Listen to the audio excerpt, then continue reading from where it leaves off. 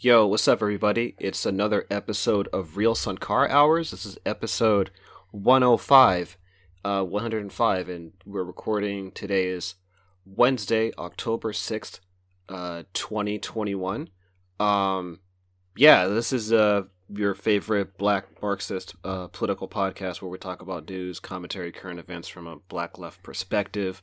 And follow us on Twitter at Suncar Hours, and to become a patron, patreon.com/RealSunCarHours. $5 a month gets you bonus episodes where we upload bonus content like theory readings, and other stuff like sort of more exclusive, better stuff, spicier takes. You think the takes here are spicy? You should check out the bonus episodes. What did we do last week? We did our whole 10-year retrospective on Occupy. We did. The way it affected all of our lives. So that's a good example of the bonus episodes. Like we did a 10-year retrospective on Occupy Wall Street, because it's been 10 years since the first occupation at Zuccotti Park in New York City. So follow us at Suncar Hours on Twitter, then www.patreon.com/RealSuncarHours to be a patron. We'll introduce ourselves, then we'll get into what we're going to be talking about. We're going to be talking about Facebook shutting down, a strike in Hollywood, and also some local news in my case, the ACLU suing the local school district for institutional racism. So anyway, let's introduce ourselves. My name is Adam Hudson. Follow me at AdamHudson5 on Twitter. And this is Peter M. Gunn. I'm not giving out my Twitter handle anymore. This is silly. But thank you for sticking with us this whole time. We've slowed down, I guess, the content schedule, but that just weeds out the real ones who, actually care and don't, and are, still behind us. And we definitely support all of you. But yes. Yeah. So a lot of interesting things have happened. So first thing. So at the top of the episode, there was drone strike in Afghanistan. In one of our previous episodes, we were talking about the U.S. withdrawal from Afghanistan. So even though combat troops have been withdrawn, there are still drone strikes. So this is August 29th, which is kind of right around the same time that the U.S. withdrew. So so the U.S. military called it a righteous strike or drone strike. And it was against a vehicle that I'm reading from the New York Times article on this. Wait, sorry, it's really called a righteous strike? Yeah. Like, whoa, you blew up that wedding, fucking righteous, bro. Yeah. Pretty much. It was, I'm quoting from the New York Times, August 29th, against a vehicle that American officials thought contained an ISIS bomb imposed an imminent threat to troops at Kabul's airport. But a New York Times investigation of video evidence, along with interviews with more than a dozen of the driver's co-workers and family members in Kabul, raises doubts about the U.S. version of events, including whether explosives were present in the vehicle, whether the driver had a connection to ISIS, and whether there was a second explosion after the missile struck the car. Military officials said they did not know the identity of the car's driver when the drone fired, but deemed him suspicious because of how they interpreted his activities that day, saying that he possibly visited an ISIS safe house and at one point loaded what they thought could be explosives into the car. Times reporting has identified the driver as Zumari Ahmadi, a longtime worker for a U.S. aid group. The evidence suggests that his travels that day actually involved transporting colleagues to and from work, and an analysis of video feeds showed that what the military may have seen was Mr. Ahmadi and a colleague loading canisters of water into his trunk to bring home to his family. While the U.S. military said the drone strike might have killed 3 civilians, Times reporting showed that it killed 10, including 7 children, in a dense residential block. So, I mean, when I read this story and surgical. I mean, it just precision. This whole precision. This is pretty much the reality of this post 9/11 U.S. permanent war machine. Is that it's because during the Bush years it was primarily about large scale military occupations, like in most infamously in Iraq, and then Obama put more troops into Afghanistan. And then basically Obama really ratcheted up and institutionalized drone strikes and targeted killings.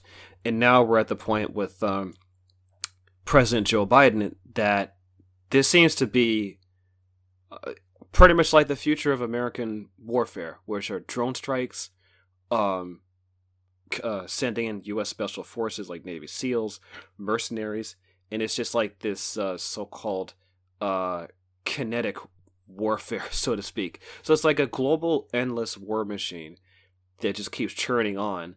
But because it's done through drone strikes and through these different methods, it's the U.S. public is very much disconnected from the dirty work of its empire overseas, and also it is definitely stretching its tentacles into the African continent.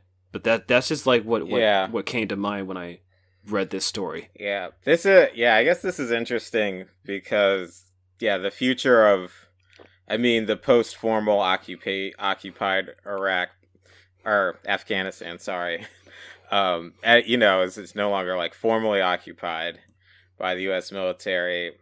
It's definitely been something that been trying to figure out what the direction is, and yes, of course, the U.S. is going to remain just to watch out in case and just I guess periodically blow up some a guy with carrying water back to his family, so they can say that, oh no, we're still here, we have to fight ISIS, which I get really is just to keep the country destabilized so it doesn't, end up turning towards China or Russia or any other partner that we don't, any other geopolitical rival in the great game. Right. And so I guess this is what we're going to do. They're going to do. Yeah. It is, I think I've brought this up before, but, people talk about the militarization of the police, but it's also the copification of the military, I feel like. Yeah. Where it's just like, wars, no, nobody wants to fight those, but we want to do, cop shit, but, wear camo while doing it. And right. That's what this is, It's the same thing as the myriad police killings that happen throughout this country every day, but they get to push a button and do it, behind the screen. And if they could figure out how to do that here, they would. So speaking of screens, because so much of the sort of so-called data used to find quote unquote targets for drone strikes, that's all done through metadata and signals intelligence, which is basically electronic intelligence through cell phones and stuff like that. This also connects to the latest story, which is Facebook. Two things happen on Facebook. First, there is a whistleblower who basically spoke out publicly about how Facebook had chose profit over public safety. And then Facebook and Instagram and WhatsApp shut down for almost an entire day. So there's an AP article on this that was written 2 days ago, and so I'm gonna read a few quotes from it, and then we can talk about it because this is pretty big.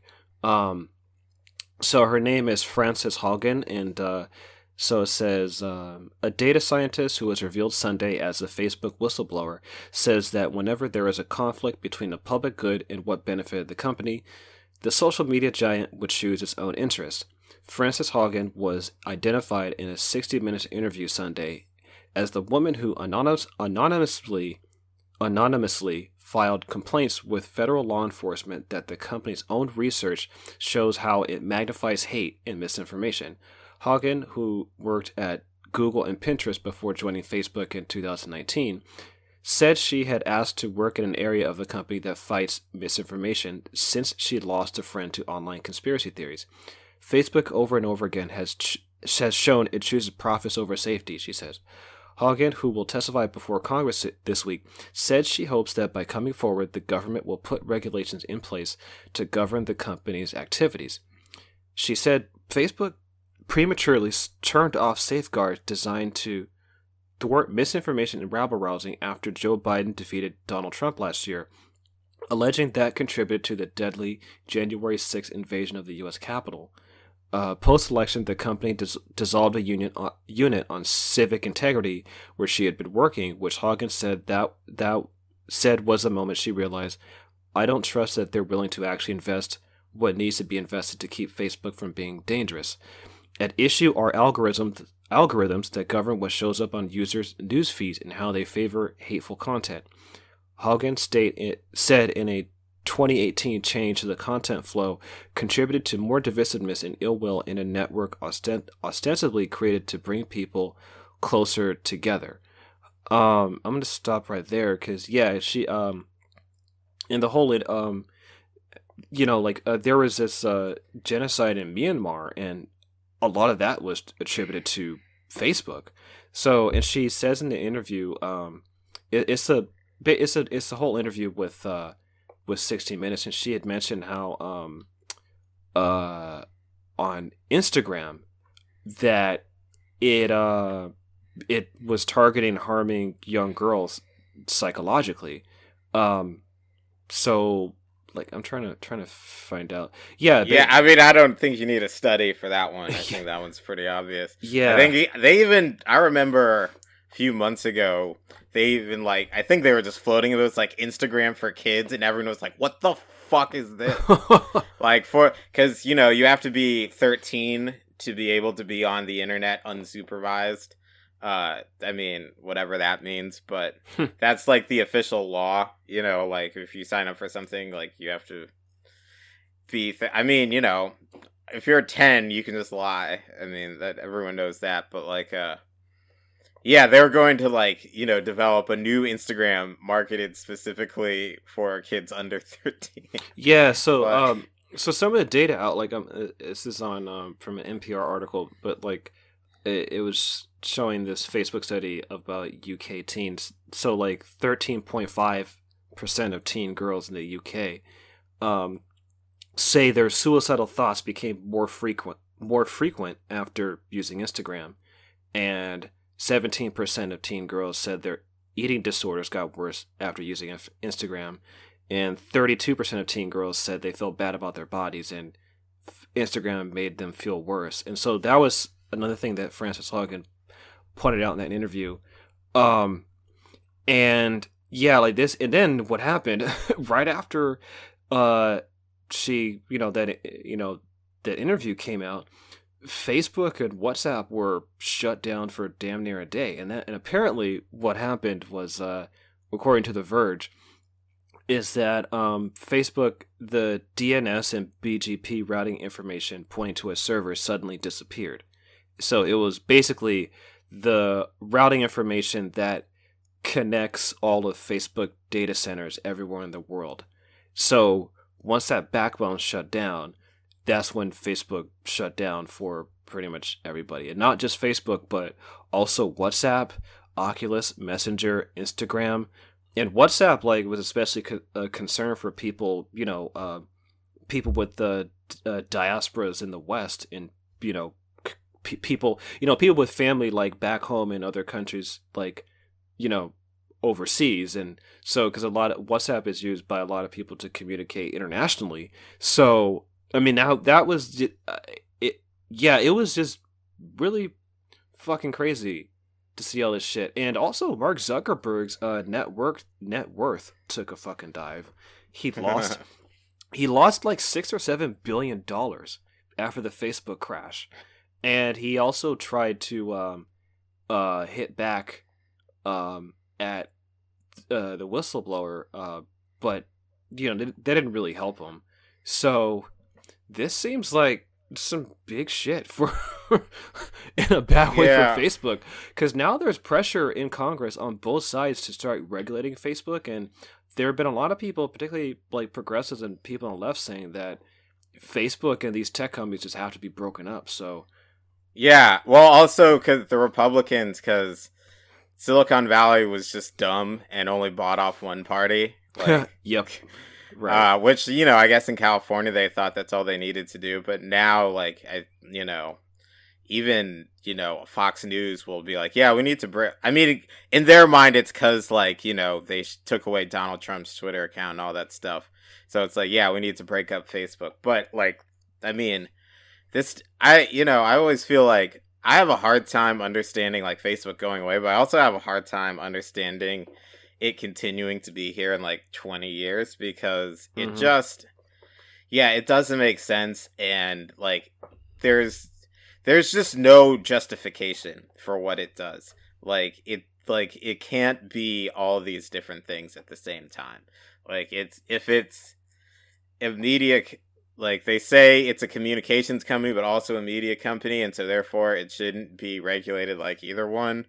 And it's like this, no, I mean, yeah, there's just so many things. Facebook, like, yeah, misinformation. I was thinking about how there's an old saying, it's attributed to Mark Twain, but it's like a lie gets halfway around the world before the truth has a chance to get its pants on. And like, basically Facebook and social media companies are dedicated to that. To spreading lies halfway around the world. And I mean, yes, it is a little bit funny that Republicans want to break up Facebook, because it's like, yeah, well, that's who your entire voting base is on, sharing stupid Q memes with each other. And yeah, I mean, I don't know how many people know anyone who's immersed in like the right-wing media sphere, like on Facebook, but it is, yes, completely detached from reality. Yeah. It's like people do just literally say anything, and as long as it sounds like something someone who's racist should believe, they're like, yeah, no, I heard that on, like, my coworker literally was like, I heard on Facebook that China's trying to blame Maine lobster for the pandemic. And I was like, be very interested to see who's saying that. And he's like, yeah, it's probably fake, but I saw it on my newsfeed and it sounded good. So, and that's, I mean, the American mind, but just people's brains in general. It's a very, I feel like I've gotten to a point where, like, I'm okay with social media, just in my life. Like, I can take it or leave it or whatever. I spend a healthy amount of time on that stuff, but it's like positively demonic. And I think I don't know, they either gotta learn, real lobbying and like level up, in the politics game, like oil companies and defense contractors, or like something's gonna happen, because it's getting pretty outrageous. And also, like, what because Facebook has been around shit. I mean, I remember when Facebook was only for college students, and then in 2007 it opened up for everybody. And before that, like, I was on MySpace in high school, and then when I went to college and I got on Facebook. If only Tom from MySpace had the idea of harvesting everyone's data, while having the site, then maybe MySpace would have been around. And also, like, what's been happening is that, a lot of younger people, and by younger people I mean teenagers, like pretty much like Generation Z, they're not using Facebook as much. Facebook is pretty much for old people. So but they are on Instagram. Yeah, well, they're on Instagram, but also TikTok and Snapchat. The users are growing, so that those platforms are becoming more, I guess you could say trendy. Like, more people are using TikTok and Snapchat Instagram, yeah, is still around, like it's still popular, but yeah, Facebook is, I think, as a just as a platform and as a company, it is losing relevance domestically. But there is this New York Times article said that it is growing in countries outside the United States, but Yeah. it's losing relevance with young Well, people. yeah, I Yeah. mean, rate of profit tends to fall, guys. So you have to expand into new markets. Yeah. And yes, or get younger and younger, and that is like the vampiric predatory nature of capitalism. Is like, well, once you tapped out the adult market, time for the kids. Um, but yeah, it's like all. I still just want to be like, guys, humanity was not so great before social media and smartphones, but I guess from a materialist dialectical perspective, now here we are, and maybe there's like a new way. I don't know. I just feel like the internet was like, it made sense as fucked up as it was, like before it got colonized by 5 companies. Like, as Yeah. stupid as it was, and as much fucked up shit as there was on there, like you understood like how it worked, and like it was like, okay, well, this is still humans like on the other end of this, doing whatever. Like the time I spent on the internet as like a teenager before, yeah, we only spent, screenshotting images of 5 different websites and sending them to each other. Yeah, it just seems like, but just seems like it's fine. Like, message boards, the things that the internet is good for. It just seems like we could have all of that without Facebook. And so, you know what? Yeah, just break that shit up, because it's yeah. And I guess we can transition now into the next story, because it is also about sort of tech companies Yep. kind of going wild. Though the relationship, it's funny, because you guys remember SOPA. Remember back in 2012 when Fuck. Yeah, let's ooh, that's we yeah, gotta. let's get in the Wayback Machine for any Zoomer listeners. Back in like 2012, there was the Stop Online Piracy Act, and it was basically like Hollywood going directly at Silicon Valley, because they were blaming, Google and everything for basically the music industry like getting halved. And back then Hollywood and Silicon Valley was still a new power center, just finding itself. And like all the Redditors of the day, all the internet YouTube celebrities, they all mobilized for to stop the Online Piracy Act, to stop the Stop Online Piracy Act. And I don't remember. I mean, I think, everyone, now everyone's making more money than they ever have before. Part of that's due to streaming. And I bring up that stuff to say that, now we are in an era where Netflix is somehow simultaneously a tech company and a media entertainment company. Streaming has, taken over Hollywood, and it's led to something that is an interesting development, and definitely one on this show we're very in favor of, which is that the International Alliance of Theatrical Stage Employees is voted, which basically represents all the crews for movie and TV studios. So basically, like, it's the union for like camera operators, production assistants, sound guys. Basically, yeah, all the crew people. It's that union for that. Last weekend, they voted in favor of a strike authorization in a pretty stunning vote. 90% of eligible voters cast their ballots with 98% in favor of this strike. So the strike has not happened yet. They're still negotiating with the Alliance of Motion Picture and Television Producers, which, basically represents the studios. But sort of the contention, because, I know still have some friends like in the film industry, and I mean, they were posting about it, which is how I first heard about it.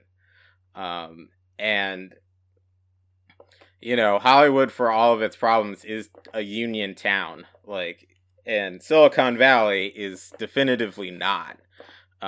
It's, they're very, because unions just get in the way of innovation, man. That's old ways of thinking. We're trying to think outside the box. Who needs unions, man?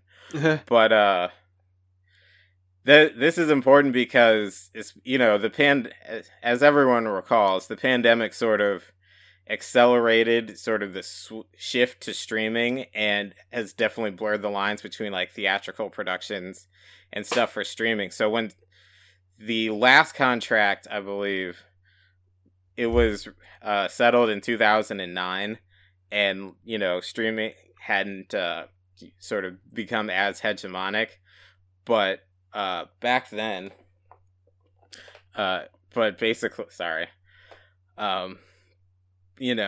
back then, basically there was a carve out for like the same, sort of very strict rules about like when are breaks allowed, and how long are you allowed to keep people, because it's pretty brutal work, like on a movie set. If you're the crew, like people work 14-hour days. I mean, some of them get paid well, some of them don't really get paid well. It can be pretty brutal because you're basically on for sort of 10 weeks and then you're off. And that, that's, I mean, it doesn't have to be that way, but that is sort of the work culture in Hollywood. Though it isn't just in LA. I mean, this is a nationwide strike that's never been authorized in the union's history. But basically, for streaming productions, it was like, oh, well, we don't really need all those strict rules, man, But now it's like, wait a second, hold on a second. You can't just do that. So, and the pandemic obviously hit Hollywood pretty hard anyway. And so, basically they're negotiating for, higher pay, like better defined breaks, I'm reading from the improved contributions to health and pension plans, which is what a lot of this stuff is. A lot of sort of labor disputes are like that, but also like renegotiating a bigger cut of profits from streaming productions. Because I remember the writer's strike, which I think was like 2005, 2006. So I remember there was this god awful South Park episode, and I was still in high school at the time, so I was watching South Park. And it was about like the writer's strike was for basically new media, as they called it, on the internet and stuff. And they made fun of the idea that that's something people would strike over back then. But now it's like, this is how everyone watches everything. Mm-hmm. People are upset that like movies get exclusive theatrical runs, because and even for me, I'm like, do I even really want to like go to the theater to see something I'm not that super excited about, or do I just want to torrent it? And so, but which is to say that like this is definitely a very important sort of situation, in the future of the entertainment industry, and it's inspiring to see just like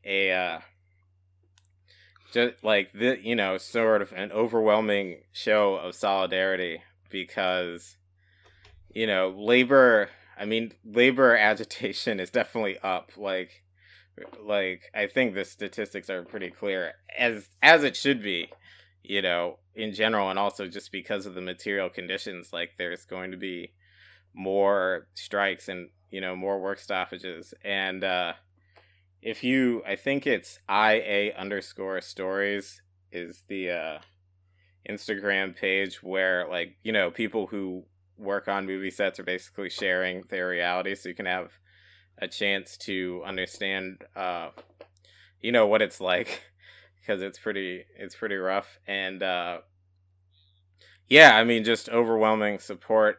You know, if the strike does happen, you know, we'll obviously, Yeah.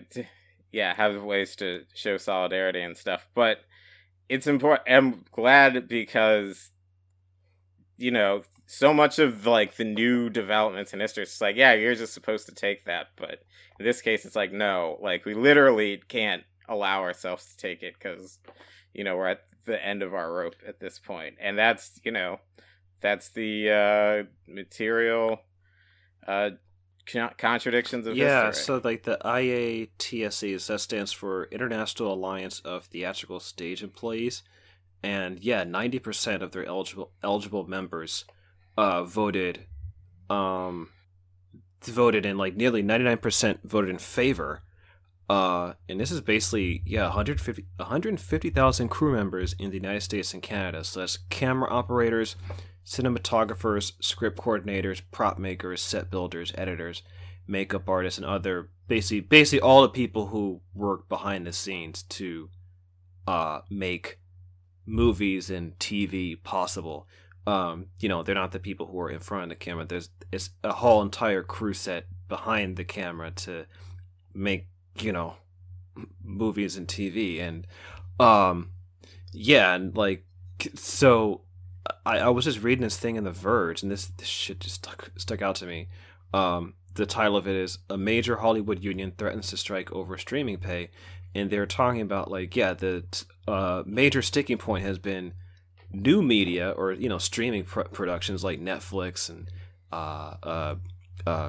Amazon, Apple, and they receive greater flexibility on pay and benefits under the existing contract, based on the idea that they may have to pay less to get the growing industry off the ground. Which, damn. So it's like, basically, yeah, they have some flexibility to pay behind the scenes workers lower pay to, like, get the. But I mean, like, fucking, I mean, Amazon, like, oh god, like, Yeah, well, you could get away with that, you know, yeah, back in 2009, 2013 or whatever. But it's right. like the amount of shit Netflix Oh, turns out, right, and yeah. and you know, on some level, like, yeah, the new giant content economy. They were probably like, yeah, it's actually the only viable economic model is like if there's basically no unions and everyone works 16-hour Right. days, because we got to get the content out. It's like, Yeah. people can have their shows, and the people who make them can, you know, be treated humanely. I mean, because, like, It is yeah, because possible. Netflix is worth like over $270 billion. I remember when Netflix. I mean, geez, to take it back even further, when Netflix was just delivering DVD movies to your home. It basically, yeah, Oh it was yes. it competed against Blockbuster, where you had to go to Blockbuster and rent and then return it. Whereas Netflix, you could have a DVD mailed to you and then mail it back and rent. And now Netflix has gone far beyond that. Now it's just like another streaming service, and it's Yeah. Oh yeah, and it's its own studio. I mean, it's as yeah. powerful as any of the five major Hollywood studios at this point. Yeah, I mean, yeah, And because it it's prompted the streaming wars with all the other major studios, and you know, that is, you know, sort of the direction things are going. And I mean, and you it's know, international as well, because, like, if you go look on Netflix, like, some of the shows that stream pretty well are, like, you know, shot overseas. Like, for example, I mean, Peter, you were telling me this before we started recording. You watched Squid Game, and that's based in Korea, South Korea. yeah, Yeah, and then there's another yeah, show I watched as a couple seasons called Elite. It's about, like, you know, this like rich private high school in Spain, and, like, all the actors are, you know, Spanish. These are Spanish actors. So, like, if you go on Netflix, there's a lot of shows that are based in other countries. So Netflix has, like, an international reach in terms of, like, you know, the stuff it creates and produces. So Yeah, I mean, like, and it seems to have like, you know, given some actors like you probably never heard of like a chance, and now so yeah, like they definitely have way more fucking money than they did, like, you know, when they were just literally mailing DVDs to your mailbox when you didn't want to go to Blockbuster. And yes, this is definitely revealing our age as elder millennials, but I mean, it's just like, yeah, like that struck out to me, like, oh, we need to get the industry off the ground by paying you less. I was like, well, no, like, you're not at that point anymore. No, no, not at all. I mean, yeah, at this point, everything is like released, you know, in theaters and on HBO Max or whatever. And like, yeah, I mean, these are, you know, I have plenty of complaints about, you know, the stuff that Hollywood puts out, but it is every like major studio movie is just an incredible feat of human organization. Yeah. And that is true, and that is like entirely like the production crew. And those people like deserve you know, way more credit than they get, because they're the ones who make the movie actually happen. And so, I mean, it should. I mean, it obviously goes without saying that like they deserve, you know, sane production schedules and breaks and, you know, all this stuff. And like, yeah, it's just you know, I support goes out to them. And you know, if it gets to a point that like there's a strike and it's like, you know, don't fucking scab, don't cross the line and stream all your idiot shows or whatever the request is to show solidarity, you know, like that's important. Yeah. So so to transition, like I was saying earlier, to some more local news. So I live in Pittsburgh, California, which is in the East Bay area, and this is some local news, but it actually, I think, it really has some regional and national implications. So I think it'd be good to talk about it on this podcast, because I'm sure as I talk about it, anybody who either works in education or who has kids, or, you know, all of us who are products of public schools, this might seem somewhat familiar. I'm going to read from a press release from the ACLU, and last month, the ACLU sued Pittsburgh Unified School District basically for institutional racism. I'm going to read from the ACLU's press release. So it says, the state of California and Pittsburgh Unified School District have maintained a separate, unequal, and illegal educational system where black students, children of color with disabilities, and English learners have been segregated in substandard learning environments, excluded from classrooms altogether through the use of unwarranted suspensions and expulsions, and as a result denied their constitutional right to a public education. Today, 2 students, 2 parents of former students, and a current teacher filed a claim in Contra Costa County Superior Court against the State Board of Education, State Superintendent of Public Instruction Tony Thurmond, the State of California, and Pittsburgh Unified School District. The complaint alleges the state and district's unlawful practices harm thousands of its most marginalized students, primarily students of color. The plaintiffs are represented by the ACLU of Northern California Foundation, the ACLU of Southern California Foundation, and Disability Rights Education and Defense. Pittsburgh Unified has one of the worst records in the state when it comes to fulfilling its legal obligation to provide supportive services for disabled students and English learners that allow them to thrive in general education classrooms, including learning how to read and write, said Malhar Shah, staff attorney with the Disability Rights Education and Defense Fund. We are calling for a systematic reform to address pervasive discrimination against children whose constitutional rights to a basic education are being violated. More than 11,000 students attend school districts, and most of them are children of color. Our complaint asserts that students of color and English learners are routinely and disproportionately identified as having disabilities, then pushed into segregated classrooms where no worthwhile instruction occurs. Plaintiff Mark S. is a 7-year-old Latino student who qualifies for special education because he has autism. His teacher spent his class time showing him Disney movies with no educational value and having him do arts and crafts. He is now in third grade but is still reading and writing beneath kindergarten level. Although the district was put on notice years ago about the deficiencies in its special education programs by its own consultant, school officials have failed to follow any of the recommendations in any meaningful way. Linnea Nelson, a senior staff attorney for the Racial and Economic Justice Program at the ACLU of Northern California, said Pittsburgh school officials subject black students and children with disabilities to excessively harsh discipline. There is disturbing data to back this up, Nelson said. In 2017 to 2018, students with disabilities were 3 times more likely than their peers to be suspended, and more than one third of all black students with disabilities were suspended or expelled. Plaintiff Jessica Black is a Pittsburgh resident whose daughter attended district schools. When Miss Black's daughter was 11 years old, she was forcibly strapped to a gurney and transported to a psychiatric hospital. Black said school staff called the police after her daughter walked out of her class in frustration. I don't want any other student to have to endure the racist and unfair treatment that my daughter went through. Our complaint further seeks to hold state educational officials accountable for allowing these long-standing violations to go unchecked. Yeah, this is pretty fucking big because it's been the talk of the town recently. This is what the superintendent said. So this is District Superintendent Janet Schultz. She called the lawsuit disappointing. She said it doesn't. She said the information is misleading and doesn't consider the progress the district has made in closing achievement gaps. This is her statement. It was put in EdSource.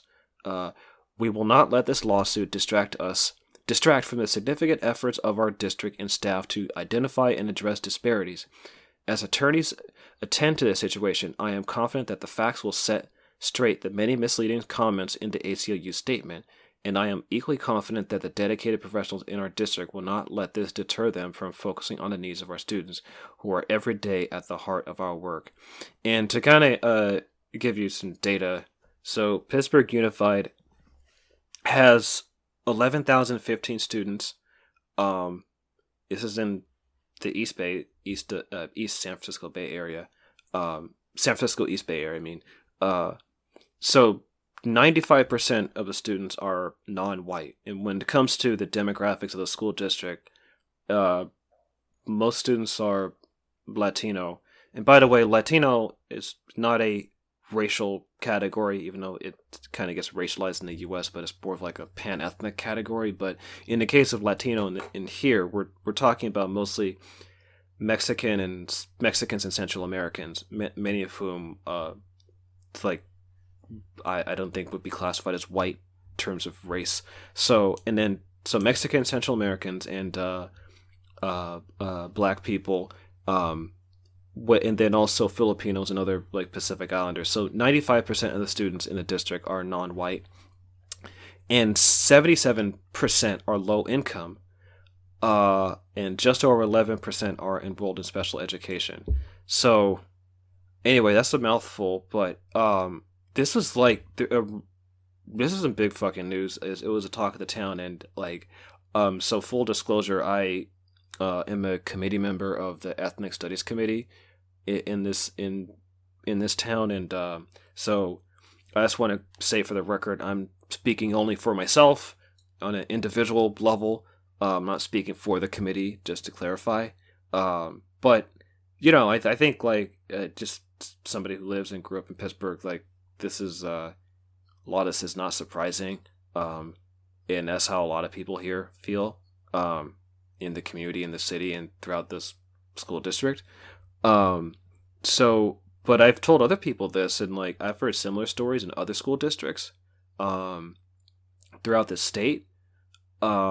So some people are seeing this lawsuit might spark some change, some much needed progressive change in the K through 12 school system. And I recently wrote an article for Truth Out explaining my involvement in the fight for ethnic studies, basically to challenge the whitewashing of education curriculum. and I see like these two issues interconnected, especially as like there's all these right wing efforts to ban so-called critical race theory.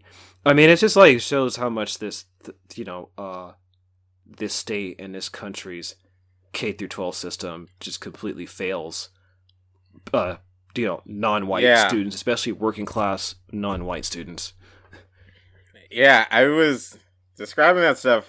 Almost gave me flashbacks to when we, and this also surreptitious plug for the Patreon, when we were reading Huey Newton's Revolutionary Suicide, and he was talking about his experience like in Oakland Unified School District or whatever, and basically just, the fundamentally hostile response he got from teachers and school administration officials. And I mean, it certainly tracks with sort of my experience in growing up in urban public schools. It seems, really that not much changes in that regard. And, part of it is definitely funding. But, it's sometimes it's like, yeah, the poor districts are never going to have enough money because of the way, school funding is allocated in this country, based on property taxes. Some places I think do sort of distribute it equally statewide, but even then it depends on, how rich the state is, and some states are poorer than others. But, just the general practice of funding schools by property taxes is just inherently, in the ways in which, obviously redlining, et cetera, spatial segregation and poverty and the way they're related will just always sort of leave, school children of color, black and brown kids, with, at disadvantages. But then it is also, this is like, I think there was, some not very good discourse about being anti-school, but people do seem to forget that, like, there is kind of an oppressive element to the public school system, and, like, it does, and the reason, like, the American bourgeoisie were willing to finance public school, like, in the first place was that it was supposed to teach kids to be obedient workers, and, like, down to the bell itself, like, if they made, if they had designed it now, they would make kids clock in. I guarantee you that. I guess you have to sign in if you're late or whatever. But, and just, teachers, I know, like, I'm not anti-teacher or whatever, but it's like, there's some of them where it's like, God, they really, don't like black kids, it seems, or any black kid that, like, talks back at all. And, like, I've definitely seen just, like, the ways in which, it's just the, automatic response is criminalization. That is the message. That's why, I think one of the really important things that came out of all the George Floyd protests was, like, the movement to get cops out of schools. Because, like, that is the message you're sending these kids. And it's just like, people made the point, like, forever and ever during the 90s. And it's just like, people just don't believe, or they just forgot or stopped caring. But it's like, like, these problems, if you neglect kids now, like, the social problems come back later on. Like, it isn't like you just forget about it. Yeah. So, I do have, is it suing, like, on behalf of the parents? Yeah, so the ACLU lawsuit is on behalf of two students, parents of two former students, and a current teacher. I believe, like, the teacher, is kind of like an anonymous whistleblower, if I recall correctly. But I've had, we've been having, among us in the community, like, we've been having conversation about this, and, like, the mood is that no one's surprised. Some say this is, like, long overdue change. And Pittsburgh, like, actually, I'll give you guys a little bit of history of Pittsburgh, because it's interesting. So, like I said, it's San Francisco Bay Area. So there's San Francisco the city. Then across the bridge is Oakland, and then you go further east. There's the Bay and there's the Delta, and Pittsburgh is on the Delta. And as you go further east from Pittsburgh, you go into like basically Stockton and then Central Valley. So Pittsburgh, like it's a multi ethnic city, working class, and the history of the town, it was first founded as a coal mining settlement in the 1800s. Then it switched in the early 20th century with the steel mill. It basically shifted to like basically a steel town. And that's pretty much, it's a working class blue collar city, and the power structure here. There's always been like a lot of Italians who've lived here going back like probably to like the late 1800s, and um, they kind of run things here in the city a little bit. Look up the Sino Company. They're a real estate construction company. They There's a lot of dirty shit they've been involved in, but it's kind of like a old boys network in terms of who runs things around here. And so, you know, that's kind of how the city is. But this lawsuit, I think it's it struck a nerve among people. In a way that like I think most people are pretty sympathetic with it. Although there's some people who are like there's some just well connected like uh people here who are chamber of commerce, police, and sort of conservative types who are like, oh, this isn't really an issue, blah blah blah. So there's It's not an issue for them because their kids are in Catholic right, school. exactly. Yeah, like that's the tension here politically. Like there's kind of like a old boys network here, so to speak, who run things. But this lawsuit, yeah, it really struck a nerve, and and the reason I bring it up is because I mean, even what you said, Peter, just backs this up. Like this happens across the country. So like I think there might be similar lawsuits in other school districts across the state, and somebody who went to the school district and then went to Stanford, like it was like there was definitely like I mean the message was sent that especially if you were a black male, you were a problem. That I feel fine saying that publicly. Like I remember that message being sent earlier on as a kid in the school district, and seeing this lawsuit, it's like, oh, okay, it seems like nothing has really changed.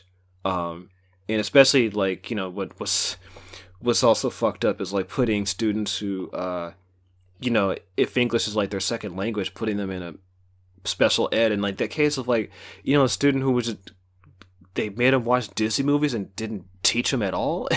Like that's just complete fucking failure. And I think the main reason why this lawsuit was filed, was like kind of the straw that broke the camel's back, is that there was a consultant sent to monitor Pittsburgh and give recommendations. The district never did that, and then hence the lawsuit.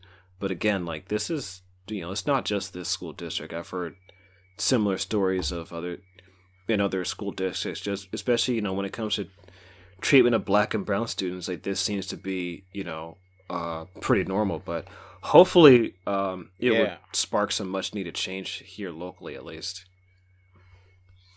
Yeah, I mean, even my high school, which was sort of like a success story among like inner urban public schools, whatever, like the program, its teachers were great, but the building is literally falling apart now. And like the roof would leak when I was there. So it's I mean, it's just I mean, we know what America's priorities were, and like instead of actually addressing this, Democrats like for the past 25 years just ran around getting themselves rich by promoting charter schools. I mean, Republicans too, and so that's like it's like no shit. Oh wow, charter school. I mean, New Orleans kind of case outstanding. Like, charter schools aren't going to replace the existing public infrastructure, and they get to be success stories because they can pawn off all the quote unquote problem kids back on public schools. So it's, and that was the solution that was thrown around nationally, is, oh well, yeah, something charter schools, and then like America's criminally underfunded public school system will fix itself somehow. Yeah. Actually, to this will be a good transition to well, we're getting close to the end, but I wanted to actually mention something, just especially for like the record on this podcast, because it's something I'm writing about. So the online left, there's been this massive debate about land. I don't know how massive it is. Well, it was kind of blew up my fucking feed, so. Yeah, I saw it too. The charitable understanding is that you get a lot of new converts who don't know what they're talking about, but they also don't know that they don't know what they're talking about, and and it's the internet, and so, this is like the dirtbag left, like the ones that were like, oh, yeah, that kind of like, out and proud class reductionists or whatever, right? I think this is like goes even deeper than class reductionism. So, but but basically, so the issue here is that, okay, there was this debate between Professor Flowers and Vosh, of all fucking people. The guy who thinks child porn should be legal. That guy. Yeah. So, anyway, there was like a debate between them, not just on Twitter, but like on YouTube, like the sort of breadtube sphere of like the online left, about the issue was basically black nationalism, decolonization, and land back. And so Professor Flowers, like she herself, she said this on Cole James Cash's show, that she's black, but she's mixed race, so she's half black, half Chinese. So she clarified her lineage, but she was basically defending. She herself does not classify herself as a black nationalist or black separatist, but what she was explaining was like why people believe in black nationalism and black separatism, and she was basically, I think she was more on the side of like just decolonization. And like that it's been causing like a debate on the left, like on the online left, for like I don't know, a couple days or so, at least a week, I think. And there's like two camps. There's a side of like the capital L left who support decolonization and basically self-determination for colonized people, so black and indigenous peoples. And then there's one segment of the left that views land back as reactionary, and basically like they're the type of people on the left who view any sort of nationalism in general as reactionary, and so they have a knee-jerk reaction against land back. There's, I guess there's probably two kinds of people, because there's the anarchist types who are just like, I just hate all nations in general, whatever. It doesn't matter, that's why I'm against New Africa or whatever.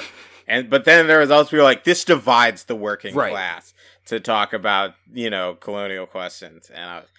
We should not. Actually, no. Well, we are going to spend time on this bullshit, right? So this will tee up actually our bonus episode. 'Cause for a bonus episode, we can dig deeper in this. But I just wanted to put this out for the record, because I put out this term called colonial left, and I started saying this. I look back around January 2021, and one of the first times I said it, we were interviewed on Champagne Sharks, and this is when I said the term colonial left, and then it kind of caught on with a few people. And then when I chimed in on Twitter about like this current debate, I called the people who were against land back and self-determination the colonial left. And a lot of people liked it because previously a lot of people call like the anti-land back left the settler left, but I said, like, I just called them the colonial left, and a lot of people liked it. So I want to clarify for the record what I mean by that term, because it seems to some people like it, and even one person suggested that I write about it just for the record, because especially like like this is a black, Marxist radical podcast, and one thing that happens often with black radical history is that our narratives get distorted. So that's why I wanted to like clarify this for the record, because basically, uh, what I would define as the colonial left or a colonial leftist. Let's first define the term left, capital L left. So I would say the left, um, like traditionally, like the strictest definition, the definition I go by because it's the only definition that I think is acceptable, is basically anybody who is anti-capitalist, fundamentally. So socialist, anarchist, Trotskyist, communist, any kind of, there's different kinds of ideologies and philosophies and stuff like that. So, and then I'll throw in social democrat just to kind of be charitable. They're sort of like left-ish, but they're of like the left, I'd say. I mean, at least definitely in the context of the United States, the social democrats are on the left. So basically, it's any kind of leftist of this variety who doesn't take issues like settler colonialism, racism, white supremacy seriously. Like they see, like their focus is on capitalism, and they don't see how settler colonialism and white supremacy are intertwined with capitalism, and they view discussions of those issues as like side issues. They're not important. They divide the working class, etc., etc., right? And on top of dismissing those issues, they're incredibly dismissive of nationalism, decolonization, and self-determination for colonized people, in this case specifically black and indigenous peoples. So they come from a perspective which goes back a while. This debate is kind of old. Yeah, I mean, you could argue that it's endemic to the left itself, depending on how you term when the left like came into existence. Right. But if it's in the French Revolution, it's endemic to the left. Right, itself. right, yeah. So that's why I want to like I'm saying the word colonial left, and this is why I'm just calling it, because to me it clarifies what the actual line in the sand in terms of like the beliefs, because like I would say the colonial left is a type of leftist who, again, they don't take issues like settler colonialism and white supremacy seriously. They see them as side issues, and if you bring them up, they take it as a distraction. But also, they view any form of nationalism, decolonization, or self-determination as reactionary. So they view any form of nationalism as reactionary, and they have just a knee-jerk reaction against any form of nationalism, decolonization, and self-determination for colonized people, particularly black and indigenous peoples. And now like there's like a new iteration, like there's some like patriot American socialists or something like that, where their idea is that you can somehow reclaim American patriotic iconography for revolutionary purposes, which I find interesting because like they never come up with a revolutionary American identity that resolves the contradictions of slavery and settler colonialism in the Americas. They just dismiss those issues, kind of like people on the right who are protesting the teaching of race in American history in schools. So basically, like, yeah, I would say I'm familiar with these types, and the reason why I came with a term is like I just wanted to say something that like it's just like you find this attitude a lot on the left, and I think like what because Peter, you were saying something about new converts. One thing that became clear that Professor Flowers said, she said that like, oh, she thought like people on the left would be automatically on board with decolonization and like rude awakening. This is for people like us, like for people like you and I, Peter, like it's not surprising at all because we've been around these types for a while. But so that's basically what I mean when I say colonial left, is that any type of leftist who basically thinks settler colonialism, and white supremacy are side issues, or they're irrelevant, and they view any form of nationalism as reactionary and have a knee-jerk reaction against decolonization, nationalism, and self-determination for black and indigenous peoples. And like I'll clarify. I mean, in terms of how I identify in terms of uh, lineage, because some of this has been brought up, like particularly, you know, um, the whole like ADOS stuff, which I don't want to get into. But basically, like, I mean, these days, but in terms of lineage, I like clarified who I am.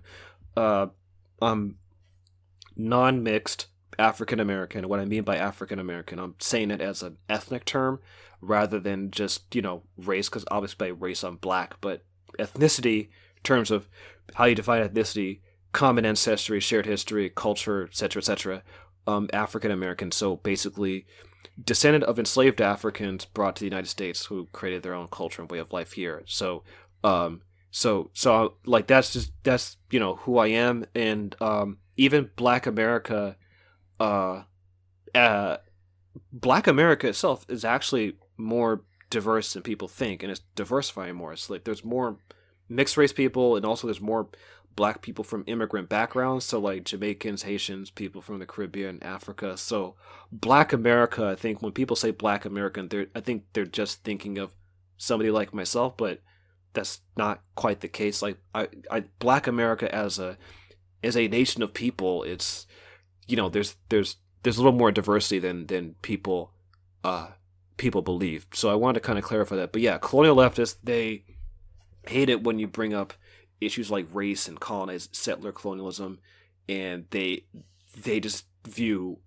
nationalism and decolonization as reactionary. And it was, I had never seen these types who, like, these sort of patriot American socialists or something like that, or American patriotic socialists who like are socialist but are waving the American flag. They want a socialism that's still nationalist. It's like what's the national socialism, if you will.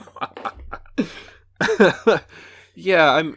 Oh, we kid, yeah. Folks. But yeah, you know, that is how a lot of that shit starts. Honestly. Yeah, and actually, so the YouTube channel Non-Compete, he had a pretty good video on this that I'm gonna put in the show notes, because he was talking about like how going to Vietnam like made him an anti-patriot, and his Luna Oi, who she's all over Twitter and she has a YouTube channel. She's been doing a good job of like beating back some of this propaganda, because she's coming from a Vietnamese communist left perspective, and so like she had a video explaining what nationalism is, and like I like how she did it from, you know, a Vietnamese left perspective, like somebody actually in Vietnam. So yeah, it just feels like like you're saying, Peter, like some people are probably like new converts, so explaining this stuff, I think, is really important. Yeah, well, yes, I'll drink the brain poison next week. And yeah, I mean, it's worth to get some of this stuff on above board, or whatever, to everyone. But it's, you know, a lot of it is just people wanting easy ways out.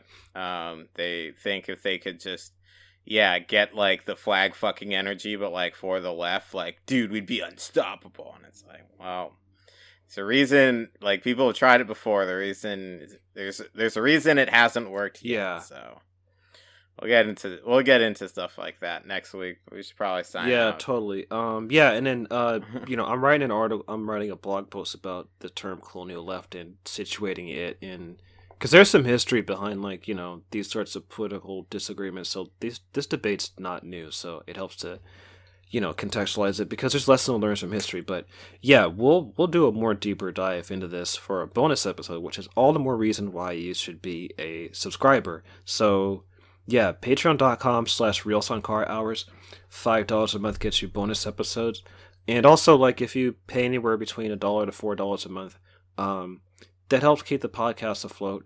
But you won't get bonus episodes. And if you want to make like just a donation to the podcast, paypal.me/RealSongCarHours. But yeah, if you're interested in this conversation about the colonial left and the sort of intellectual political history behind these kinds of debates, yeah, definitely be a subscriber, because we'll be diving into that for our next bonus episode. So yeah, let's sign out. Keep the faith. Stay dangerous. Take care, y'all. Peace.